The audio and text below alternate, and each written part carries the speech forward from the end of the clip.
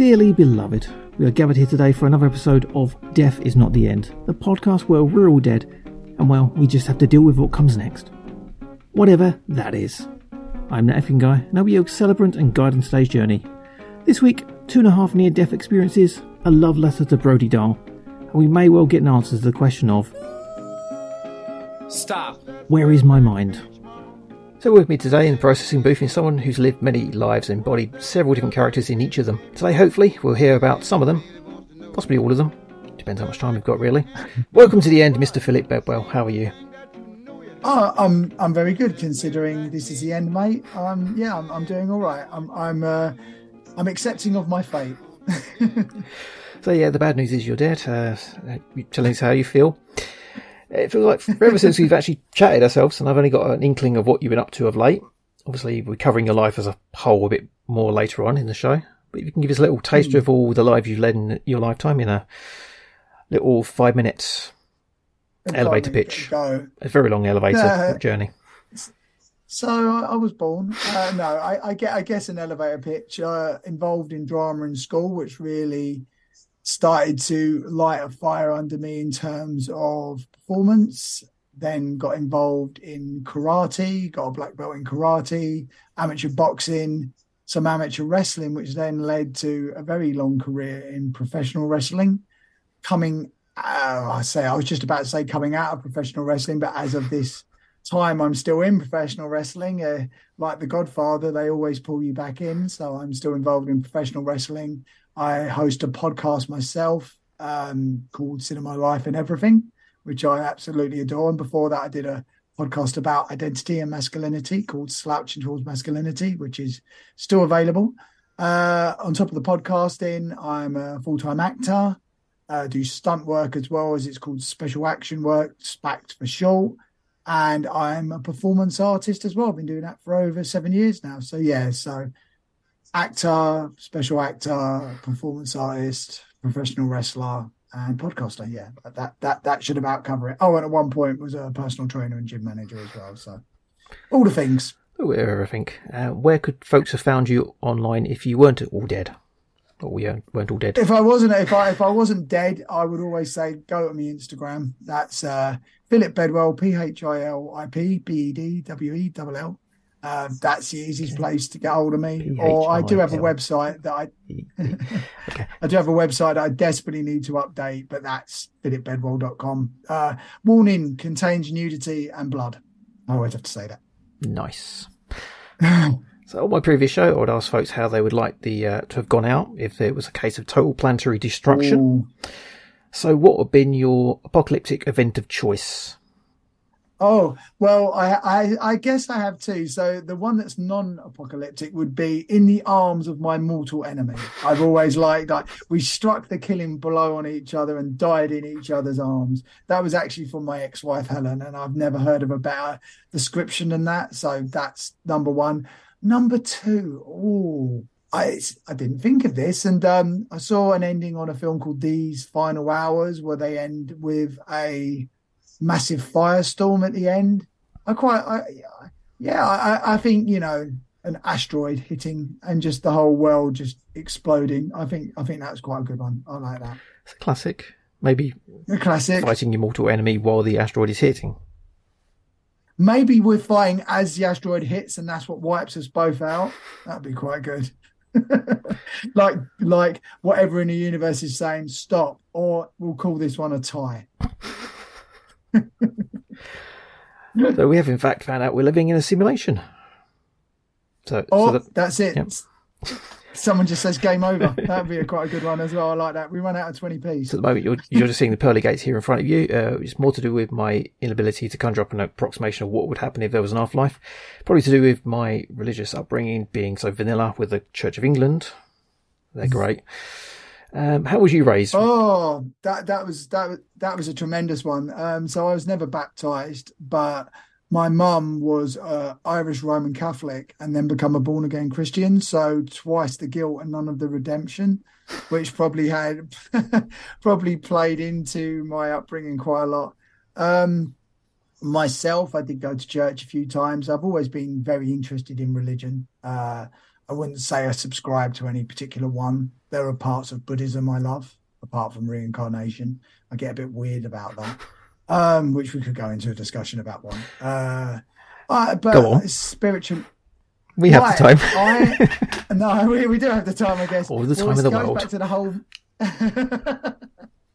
All the time in the universe, all the time in the void. I just think, for me, you could be knowing your greatest lover. It could have been the love of your life in one lifetime, and then you meet them again, and they're just someone you just bump into in the street, and you never see them again. I find something quite sad in that, but I also have recently thought it depends on the ego and what you believe is you. I also think my beliefs are more spiritual based, and we all come from this giant energy field or giant energy sea. Really ties into a Clive Barker idea that he has in one of his books called The Sea of Quiddity, which I believe is sort of like, we just come from a giant sea and energy field, and we return to it. So the idea that we could be bumping into the love of our lives in another lifetime, and we don't really recognize that, I don't necessarily think that's a bad thing, because wherever we go back to, we're all part of the same consciousness or energy field anyway. So I used to get quite fearful of that.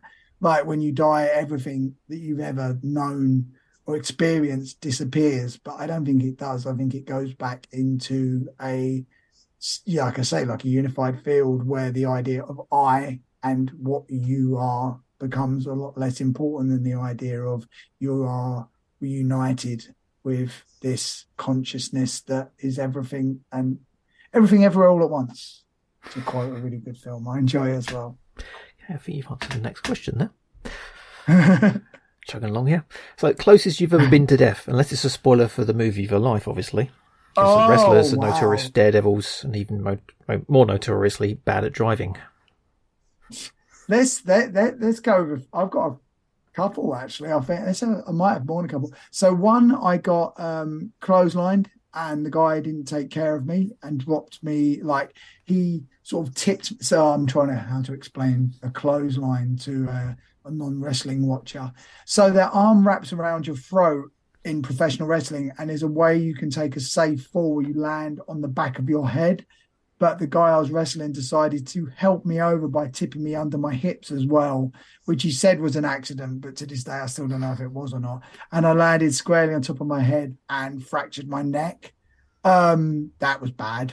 That at the time in wrestling, if you get hurt, there's a certain adrenal dump where you don't feel pain. But if you do feel pain in wrestling, you know something's really bad. And I felt a lot, and everything went white, and I couldn't get my hands and feet to work. And I thought, maybe that's it. That was quite scary. That was probably quite close to death. What's it called? Not aqua. What's the scuba diving? Scuba diving in Thailand. Checking my air meter, which shouldn't go below 4, if I remember rightly, and something going wrong with my tank. So we went below 1. So I was quite deep under the sea with no oxygen, or virtually no oxygen left in my tank, and then and couldn't shoot to surface because of the bends. So me and the instructor having to do the whole passing the the mouthpiece to each other so we could get to the top. That was very, very scary. I don't know if close to death would be the third one, but being involved in an ayahuasca ceremony and experiencing an idea of a death of body, and watching my body wither and die.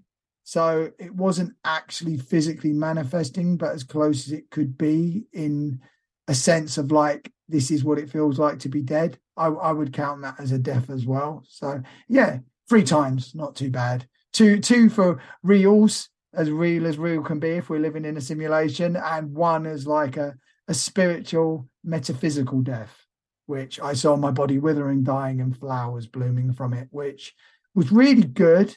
And then when I watched The Fountain, spoilers, there's a scene in that where the flowers burst out of this guy, and can we swear on this? Yeah.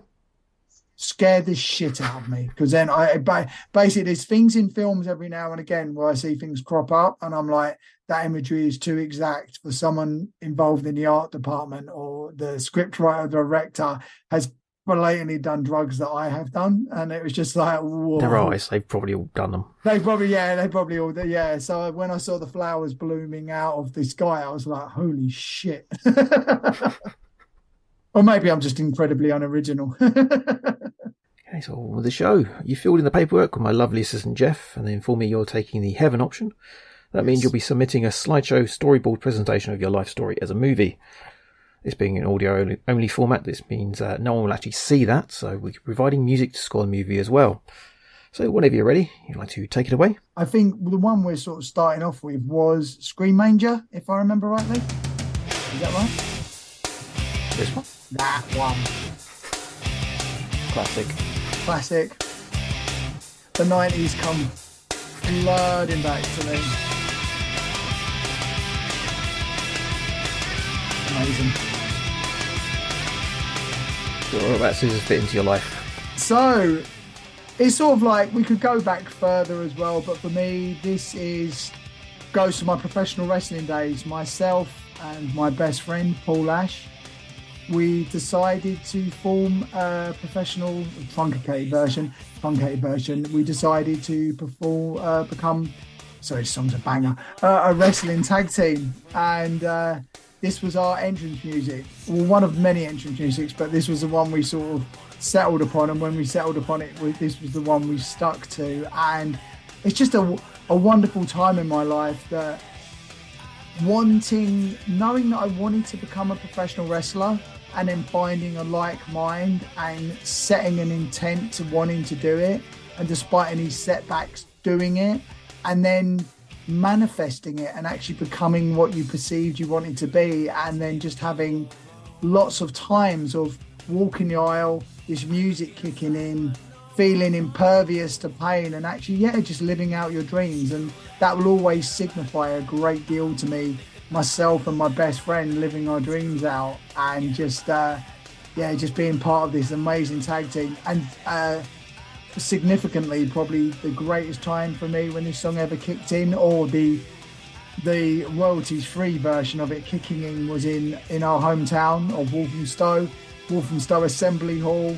Me and Paul are hulkiest, doing this match where we had to wrestle lots of tag teams in a row, and just, it was ridiculous. I still have the VHS copy made into like a version that I can watch on my computer, and just bouncing people around on their heads, looking the most like wrestling sort of superheroes more than we ever did. And it was just, with this music kicking in, and just before the music even stopped, we're already throwing the people around in the ring and stuff like that. And it's just like, I love watching that back every now and again with this song playing, and just thinking, we did it, and we continue to do it. And I'm sure we have one more left in us before either of us retire, as much as professional wrestlers can retire. So it's just a wonderful time, a wonderful feeling. Whenever, like, you're just playing it then, it was hard to get the words out for a little while, because I just remember being young and just being like absolutely probably full of too much energy, to be quite honest, and just throwing people about and just having the time of our lives. And absolutely incredible. Doing the Road Warrior thing. 100%. Like, now I'm a lot more, I was always really respectful of the fact we never injured anyone, but I would say, especially now, I really take care, and I'm a lot more conscientious of what I choose to do and not to do in the ring. But back then it was a little bit more like, we're in our 20s. Can you take this? I don't know. It doesn't matter. Let's just throw you across the ring anyway. Way. And we never hurt anyone, but I think maybe there was a little less ticking of the health and safety boxes back then.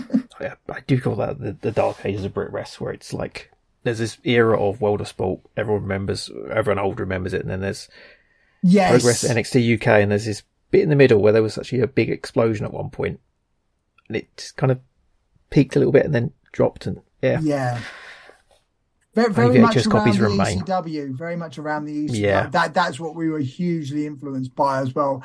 Before everything lost psychology, but you'd still like make a big like thing to get your stuff out there. I was never about stealing the show, but very much about like, we want our match to be standout. So we would do a lot of crazy stuff we saw from Japan. Yeah, I remember some of that. Okay, next it was up. Fun. Right, so that was Scream. I didn't say Heart Shaped Box was one of my choices, did I? No. Good, that's all right. We will forget, but that's a banger of a song as well. That was Teenage Phil, so Nirvana, obvious. So what we'll go on to now is what one of my top 2 favorite songs of all time, because when the guitar kicks in, it still gives me goosebumps. It was Meet the Fetus, or it's also known as Oh the Joy, by Brody Dahl and Shirley Manson. And it's a mad song. I can't even tell you when I first heard it. It might have randomly been MTV. And it's just like, so I always loved Brody Dahl. Physically an absolute goddess. Like, my God, is she's like the female Elvis. I think she's brilliant as well, because she's famous and completely not in love with it. And I found that even more alluring. But aside from that, an incredible voice, an incredible stage presence every time I've seen her perform live. And actually really interesting in the fact that whenever she was on stage, she really seemed to not want to be there, which I really respected. I loved it. I was just like, that's an incredible way to be. And yeah, just hearing this song and the way she's mixed in this electronic part to it. And then Shirley Manson, who is also an amazing artist in her own right, from Garbage, doing the backing vocals. And it's just an amazing song, and talking about, like, she's singing it to her unborn baby that was in her at this point.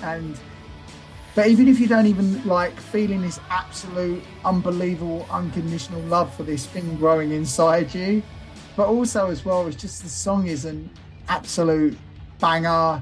I love the guitar work, I love the drum work, I love both of the female vocalists. I love the fact that if you listen to the lyrics, it's sort of like there's this slight weird thing of not being sure if this thing growing inside her is going to love her back or not as well. And then I always liken the bit when the guitar kicks in, which I will be quiet for when it kicks in. The baby is now born, and she's just like absolutely going to love this thing forever and never let it go. And I was just, I'm calling a baby the thing, which is a good film, by the way. But yeah, just now and again, a song will hit you for the lyrics. Now and again, a song will hit you for just when guitars or something kicks in the music. For this, it's both of it. It's just the guitar kicks in, and then I went back and listened to the lyrics and read the lyrics, and it was just, for me, one of the most perfect songs ever written. And to this day, it still is. If people ever ask me, what are your top 5 songs? It's almost an impossible question to ask, but this will always be one of my top 5 songs, if not the top song. And I'm going to shut up for a second.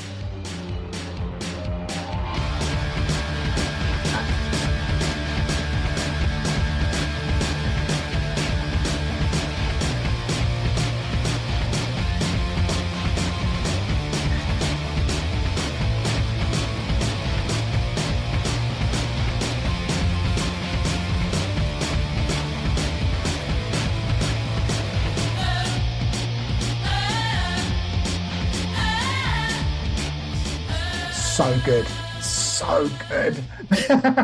And just the way their voices harmonise. And there is an amazing live version as well with Brody and Shirley singing it live, and it's even better because it's not being produced at all. It's really raw, and the way Brody is just screaming it and adding new lyrics to it, and at points forgetting the lyrics, but it sounds amazing. The guitar sounds even better. There's always been a very big punk ethos to the way Brody plays, and like I say, stuff can be more well produced, can be yeah, it just sounds smoother, but that absolute rawness of it and the punk element and the dirtiness of it, I think that's what come through the song. I didn't pick as well Heart-Shaped Box, just that Nirvana style of just having the passion there.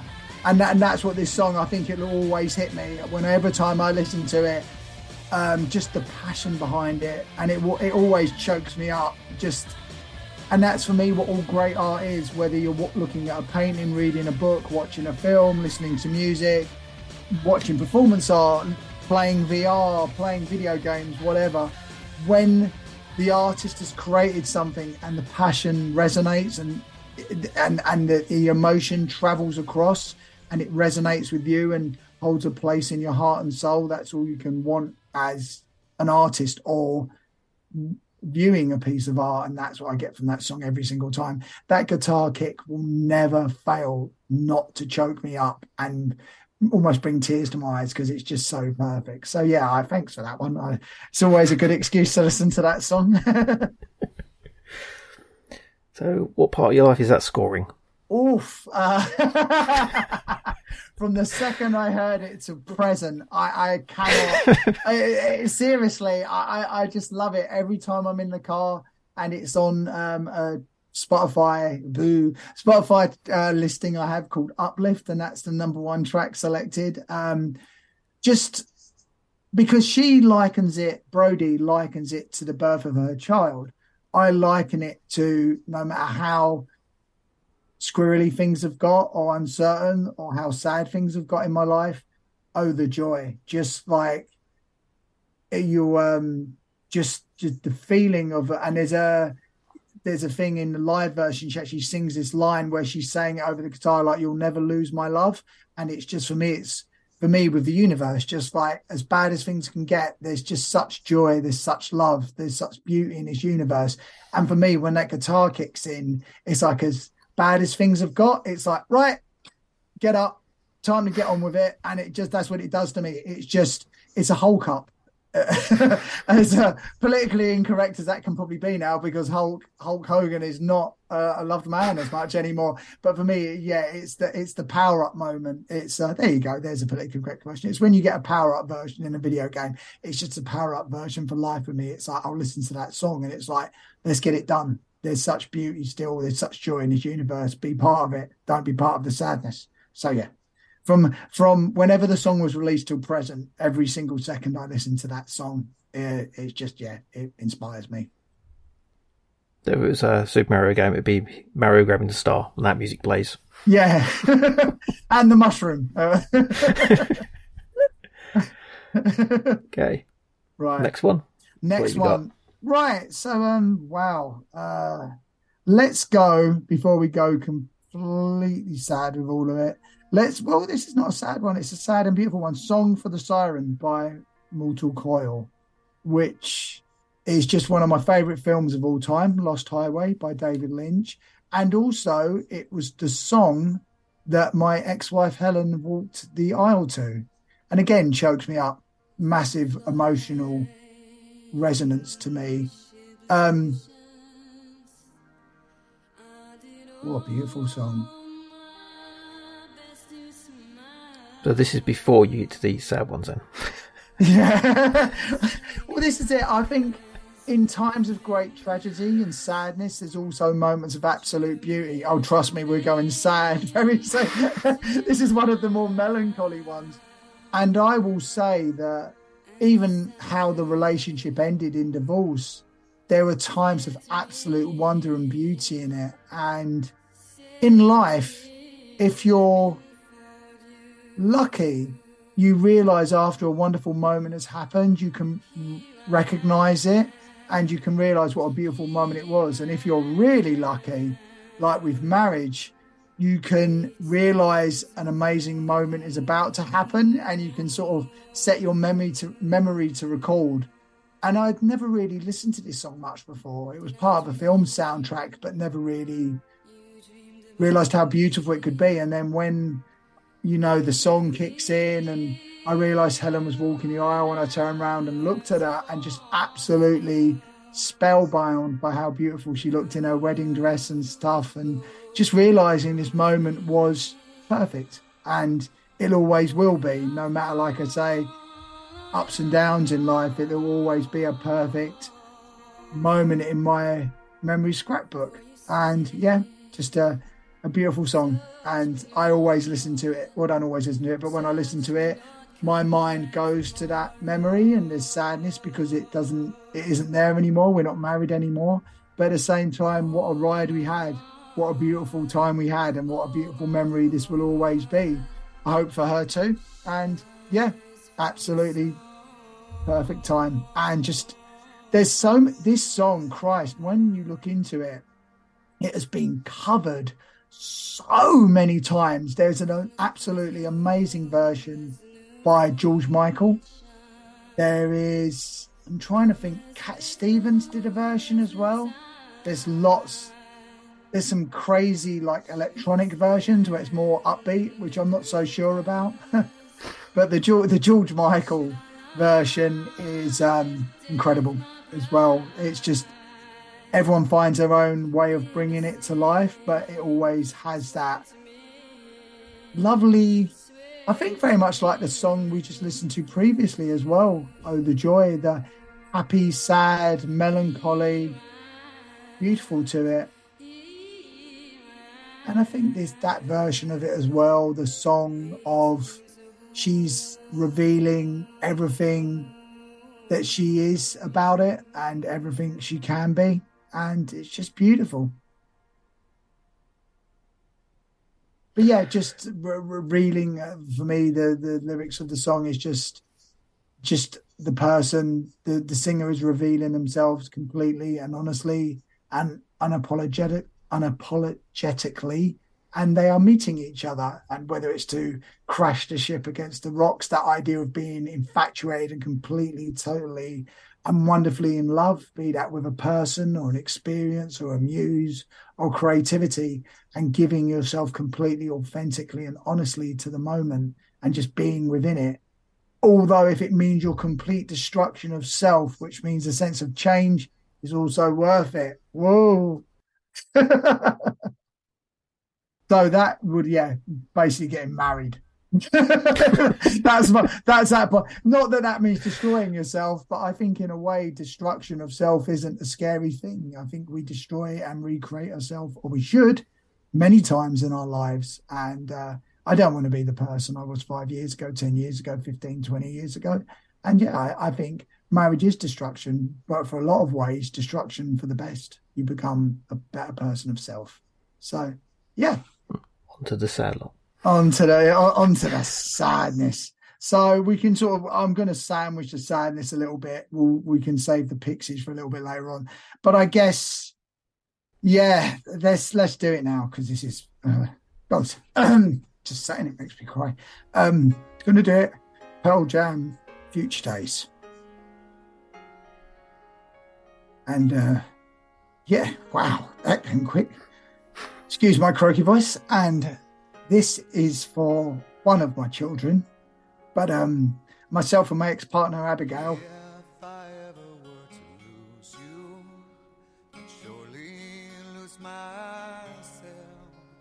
tried for 4 children, and one of them unfortunately had a lot of deletions in their chemistry, in their I always forget this word, but in their genome. So when she was tested, we realized that they weren't going to be able to survive with any quality of life. So we had to make an unbelievable decision to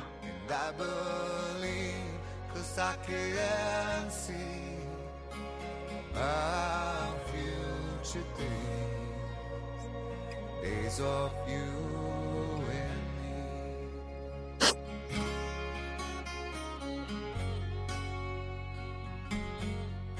To let them go.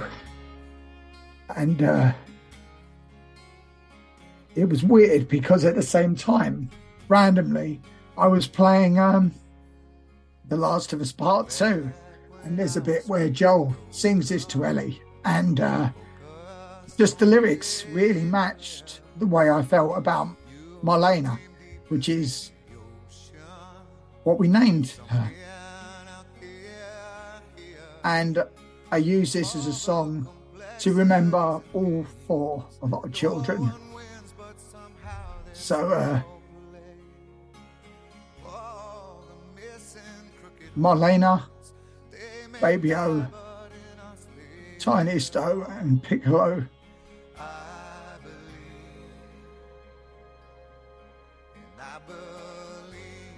This is for all 4 of them.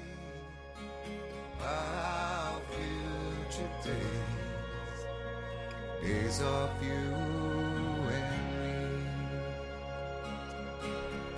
When hurricanes and cyclones rage, when wind turned dirt to dust, when floods they came or tides they raised ever. Anyway, and yeah, all 4 of them, and never stop loving them. Being their dad is always going to be the proudest thing I ever do, and seeing Marlena born will almost always be the most beautiful moment of my life. So, like I was saying, times of great sadness can also have and give times of great beauty, and being able to see them being born, or seeing them there, seeing something that wasn't there to come to life and seeing their heartbeat was just amazing. And yeah, I can't really say too much more than that. I'm just proud of them. They're completely fearless. They're my intrepid explorers. They're my lights in the darkness. And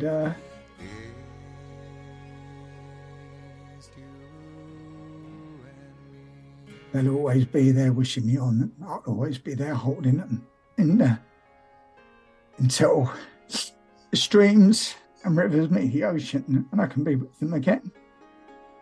They are, yeah, just absolutely the loves of my life. Wow.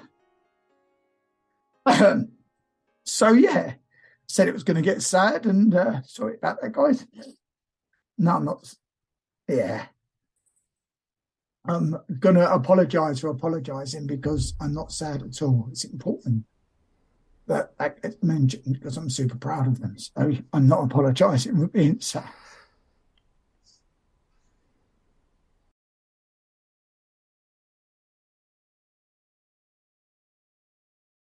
There we go. Better now. Oh dear, I'm going to sound like a cocaine fiend now. Sorry about that. Right, okay. Right, there we go. Said it was going to get sad. So let's go with another beautiful moment that unfortunately is a end of a relationship, but also a wonderful memory at the same time. And probably has the filthiest lyrics. Eating your ass like an oyster. Sorry. So yeah, Miami Memory by Alex Cameron. And yeah, what I get like a weekly roundup of songs, and this just happened to be one of them. And for me, it was just that bass line, and I was like, oh, this is incredible. And like all amazing pop songs, you listen to it, it's so dodgy. Is this the line now?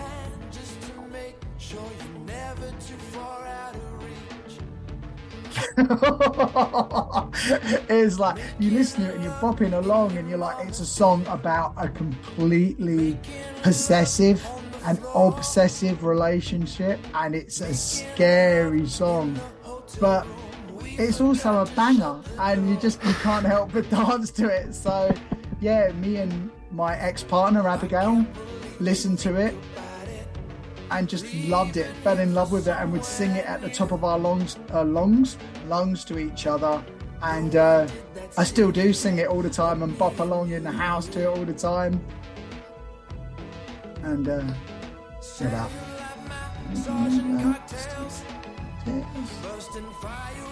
Fireworks all over the scene. It's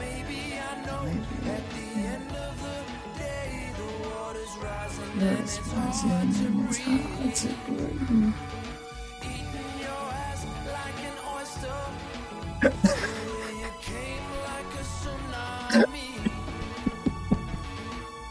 What a song. So I listened to these the other day when you sent them through. I'm like, okay, this is quite good. Never realised that was in there. There's another line in there as well that realised something about realising that when a car goes underwater, the it will vacuum seal the doors, so you're trapped inside a car that's slowly filling up with water and you can't escape. Which is just like, there's some lyrics in it are just like, whoa. I think this is it now, actually.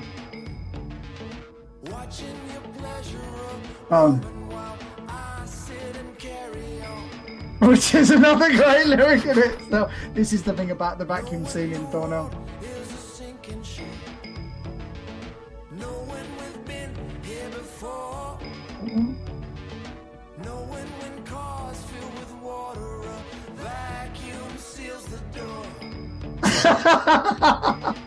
How do you make a rhyming verse out of that? But yeah, it's a bleak, dark, scary song, but a hell of a bass line. So me and Abby loved it. We'd sing it to each other. And there was one time we were at this art installation in central London, and for whatever reason it was sponsored by Sonos. So you could go with Sonos, I don't know. So you'd go into this room and they would play a song of your choice as loud as you liked, because it was soundproof, but it was ceiling to floor mirrors. So you were dancing with each other, but at the same time all you could see was just lots of reflections of yourself, a bit like Enter the Dragon with Bruce Lee, but with less attacking someone with a knife fist. Or going, wah! So, but yeah, me and Abby dancing, singing at each other at the top of our voice, where I probably lost some hearing because we had it on so loud, while being reflected with each other in multiple mirrors. And that was like that. And there was another time when I was running after her, not in a scary way, on a beach. And they were two of my best memories of my time with her, my 5 years with her, excuse me. And yeah, we split up at the end of last year, something to do with the children, something to do with the fact that I needed to do counselling about the way I was treating myself and other people. But again, like Helen, there was great beauty in the relationship as well, right up until the end. Great moments. And that will signify that relationship to me, being in love, the heart fluttering and just finding someone that gets you and just gets themselves, and meeting someone who's a complete inspiration and the light in your life. So thank you, Abigail. And yeah, them's the songs. So I guess next one we'll go with Scappa by Alessandro Cortini. So yeah. Very long build on this one. A huge build. You can skip to the end if you want. So it was always good for my performance art. So as well as doing all the professional wrestling, acting, podcasting, this song I used to do a piece of performance art called Defense Wounds. I've been a performance artist for well over 7 years now, performing around the country and in Europe. Did one in Iceland earlier on this year, and I could never tell you exactly why I do it, but very much like the acting or the professional wrestling or podcasting or randomly editing videos, I just lose myself in it. I feel connected to something greater than myself and feel limitless. And just when everyone talks about the whole catchword of mindfulness or just being, this is it. And this piece of music, Defense Wounds, I was atop a load of coal with a veil pinned to my forehead, naked, as seems to be a lot of the time when I used to do performance art. And even though it obviously had blood and nudity and me stumbling and failing in it, it really wasn't a sad piece, even though the music can be construed as being quite sad as well. I would never tell you why I did it or what it meant to me, but I know what people told me it thought it meant to them. And like I went back earlier on about art being just giving an emotional resonance or part of yourself out there and hoping that it resonates with other people. But even if it doesn't, just giving a true version of yourself out into the universe. And that's what I did with this. There was a few times I performed this, and it's rare that I ever perform a piece of work more than once. This happened to be one of the few bits I did do more than once. And each time I did it, I felt differently. But this piece of music always takes me right back in. It's very hypnotic. Very rarely would I perform to music as well, because if you put music over a performance, it makes it about a certain thing. But I like this one because it's so abstract and so just anything, that strident sort of like calling in the background of it. I find it incredibly beautiful and hypnotic, and like I say, it can add to a performance because it doesn't limit it or make it about one particular thing. I really don't like it in any form of art where you're made to feel a certain way. I don't want things to be on rails. I want to take from it what I want and leave behind what doesn't resonate. And I want that with anything, like any piece of work I produce as well. So yeah, with this piece of work, it always takes me right back to the performance and my want and need and love of performing in all its ways. If I'm doing an acting job, sometimes even on the way to a professional wrestling event, and definitely before I do performance art, I usually have this song play because it just gets me into a lovely state of not really thinking or being anything anymore. Because one of the biggest things for me as well is the illusion of control. And I think through art, I allow myself to give up control. There's this idea that in professional wrestling, you've planned it all out, or you know exactly what's going to happen. With performance art, you have your materials, you know exactly what you're going to do, or you have a really good idea of what you're going to do. With acting, you've learned your script, you know exactly how you're going to perform it to the other character. With podcasting, you've made all your questions up, you know exactly what you're going to say, and you have a hope how the conversation's going to go. And then you realise in the moment things go wrong. And at one point, I'd really beat myself up about it. Oh, but this was all planned. It should have been like this. It's all gone wrong. It's like, no, it's actually gone right, because it's in those accidents, in those moments where you lose the safety net, you truly create something unique and find something authentic, sometimes in yourself, sometimes in a collaboration with another person. And those are the moments that feel the most authentic and the most real and the most beautiful. So the more I realise that there's no going wrong, there are no mistakes, there are just these wonderful moments of oneness and, like I say, no safety net, of just being. That's what really we should all seek as humans while we exist on this plane, that just to have, and it doesn't have to be through an artistic enterprise, it could be anything, whatever revs your engine or floats your boat, or whatever analogy I can think of in this moment. Just do that.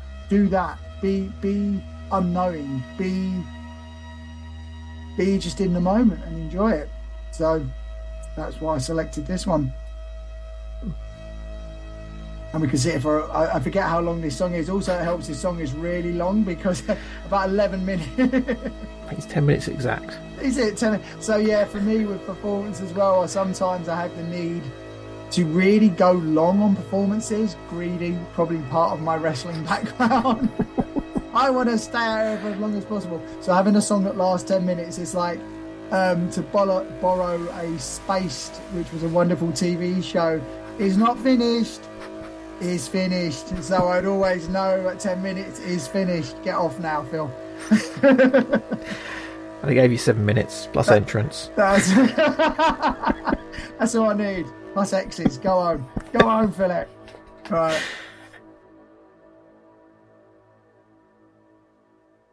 I believe we've only got 2 left. Wow. Yeah, I don't know if this is a party foul though. Where is my mind? The Pixies. Yeah. I put it on the list of songs on film soundtracks that we don't need to have anymore. So you have to go big on this one. Yeah. So yeah, no. So where's my mind for two reasons really. I got into Nirvana, and back in the day before the internet or before the internet was dial up, really. About the time I remember it, used to read Krang and stuff, and Kurt Cobain in an interview there mentioned that the Pixies was one of his favourite bands. So back then, before Spotify, you'd be like, okay, I'm going to go to HMV or Virgin or whatever and buy the album. So I bought a bunch of, you could only afford like two a month there. So I bought Pixies, Trompe Le Monde, I believe this is from, and one of the last songs on it, and liking it, like the rawness of it, again, that punk element, but then just hearing this and Debaser apparent on the album, just not being able to move, I was like, my God, this song is so many things all at once. It goes through so many different things of a tempo change and the way Frank Black is singing and the rawness of it, and this is actually one of the ones I prefer it recorded than I do live, because live, for whatever reason, Frank always seems to go out of his way not to sing to time and intentionally ruin it and like not let people join in with the chorus, which is fair enough. Maybe he doesn't like people singing along, but I always love this version of it. It sounds amazing. There's some amazing covers of this as well. And then this also ties into, off the top of my head, I can think of 3 times in film that I was absolutely locked to my seat. I couldn't move. I was like, couldn't breathe. I felt concussed. And this was in Fight Club, where the narrator looks at Marla and says, "You've met me at a strange time in my life." And then they hold hands. If she really exists. And they look out at the buildings exploding and crashing to the ground. If that's really happening. And or is it all a metaphor? And it depends what you believe. And I just absolutely, the song kicks in and then plays out over the end credits, and I couldn't breathe. I was like, that is one of the most beautiful images I've ever seen in film. And I've watched Fight Club since that time countless times. And one of those little echoes, one of those little curiosities, that when I was coming towards the end of my career as a fitness manager in London, I was like, what do I really want to do? Because I can see the way this song's going to play out, not this song, just the song of my life, play out in London. And I didn't like it. When the apocalypse was going to happen, it wasn't going to be in the arms of my mortal enemy when the asteroid hits. It was going to be sitting behind a computer, pressing Excel or pressing a button for Excel. And I didn't want that to be my end point. So I thought, what do I love? And spoke to Abby. She mentioned about I'd done some acting and she really liked it. There was one night when she saw me perform something, she went, that felt amazing. It looked amazing. And I believed her, and I thought, yeah, why not? I love film. I love performance. I love being seen, I guess. I love inhabiting other characters with wrestling, and it all just added up in my head. And I was like, yeah, so for better or for worse, Fight Club and Where's My Mind is the reason I'm acting now. So yeah, there we go. And that is I love Fight Club, but I wish I'd figured out a little bit sooner it was a black comedy. And I think people really do need to now, guys. If you're into the masculine and stuff, particularly Tyler Durden and the Brad Pitt ab shot, it's done for comedy. It's not meant to be taken seriously. Please stop. Fascism is not a good idea. Right. I think you defended that one quite well. It's like something I'm actually working on at the moment, doing a bunch of short little films about, and this guy is the thing I've got for it at the moment is like manifest, and you can't manifest anything without man, because man is in manifest, and there's an I in manifest because I'm important, and I is also in king, which men are, they're kings. And it just that's one of the reasons I stopped doing slouching towards masculinity, because I found myself becoming really disillusioned with this tidal wave of the problem is with all really bad ideas, there's a kernel of a good one in it. And if you want to look at Andrew Tate or any of these, I'm not going to name drop lots of people, but lots of these masculine archetypes where self-identification, self-empowerment, drive, belief, confidence, yeah, these are all good things. But when it's like done at the degradation of women or anyone else, or just this weird ego feed of like you are the most important thing and everyone else has to be pushed down to make way for you. No, we can all exist in a good way. And yeah, just why I had sort of knocked slouching towards masculinity on the head for a while, as proud as I am of it, and I love it. And I don't think it infected my podcast too much, but just realizing that the conversations I was having were more and more and more, I didn't identify with the word masculinity anymore. I think we're all unique in our own way. And I just didn't like a lot of what was being purported and proselytized at that time. So I just didn't want to really do it anymore. So, but I do. You didn't want to get that crowd coming in and seeing the title and going, oh, I can give this. Yeah, you know, it works into their ideas. Go do press ups and eat a steak. Do it. So, sorry, vegan.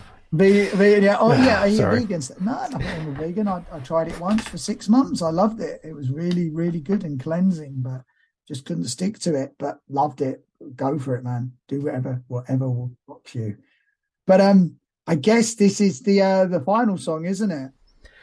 Yep, your final. How you'd like everything to end. How Ideal. When I'm just throwing the notes over my shoulder, because it actually wasn't notes, it was just so I could remember all the songs I picked were. But so for the longest time, Oh the Joy, Meet the Feeters would have probably been the ending. But now we have Walk by Foo Fighters.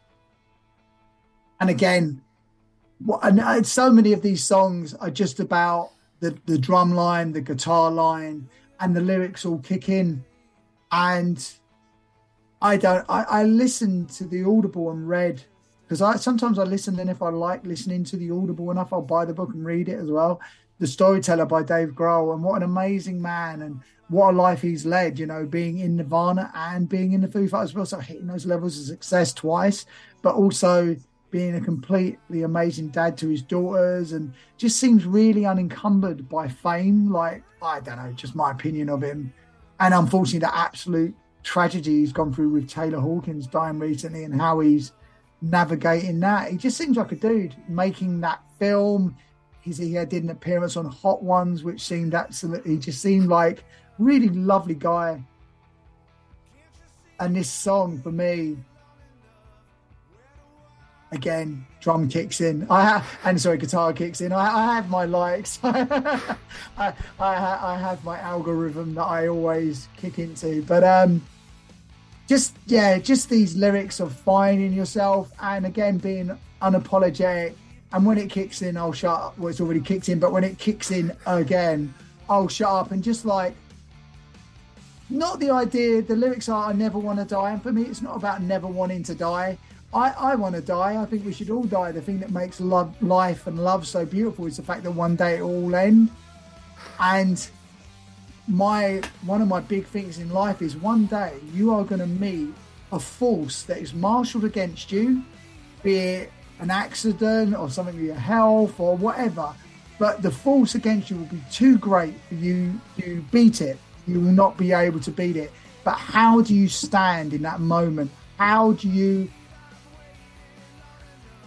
represent yourself in that moment will be how your life and how your legacy and how you echo in this universe. And that's it for me. In that moment, it hasn't come yet, but whenever it comes, I will be accountable, and I will, why do I get so emotional? And I will stand against it and then accept it and give myself over to it. But knowing in that moment, we've lived a life. We've had a good one. And I picture the asteroid hitting as me and my mortal enemy hit each other with swords, Highlander style, decapitating each other, and then the end credits are coming up. Fade to black or fade to white, I don't care. Fade to white. More positive. Yeah, let's do the Kaufman way of doing it. Not Philip Kaufman, not Andy Kaufman. What's his name? Oh God, I've forgotten the director's name. Lloyd Kaufman. That's him. Someone Kaufman, but whatever. And it's the one with Philip Seymour Hoffman where he's directing his own life, and he was meant to fade to black, but he said it was so depressing they decided to fade it to white. And I quite like when things fade to white. And I'm wearing a white shirt today, so we'll have it fade to white. And just this song playing us out as whatever happens next, and a voice echoes in the void and says, "Ha, I told you so." Right, I only gave you 7 minutes. You went long. The rest of the show, we've got to trim the rest of it now. The mortal enemy is going to be Paul Ash, isn't it? It's got the irony. It's going to be whatever wrestling promoter checking his watch and just shaking his head sadly at me, going, "Christ!" Things explode, heads fall off, chunks of the earth rain down, and the Foo Fighters play us out. And I'm sorry if it was like maybe not this esoteric and really niche choice I could have picked for that one, but hey guys, at least it wasn't. Hey guys, girls and folks and everyone in between, at least it wasn't Nickelback, eh? So there we go. I thought we'll end on that. Thank you. Been a pleasure. Brilliant. Thank you. Loved it. It was absolutely wonderful. Please visit TotalCultZone.com for all things related to the show. That's TotalCultZone.com.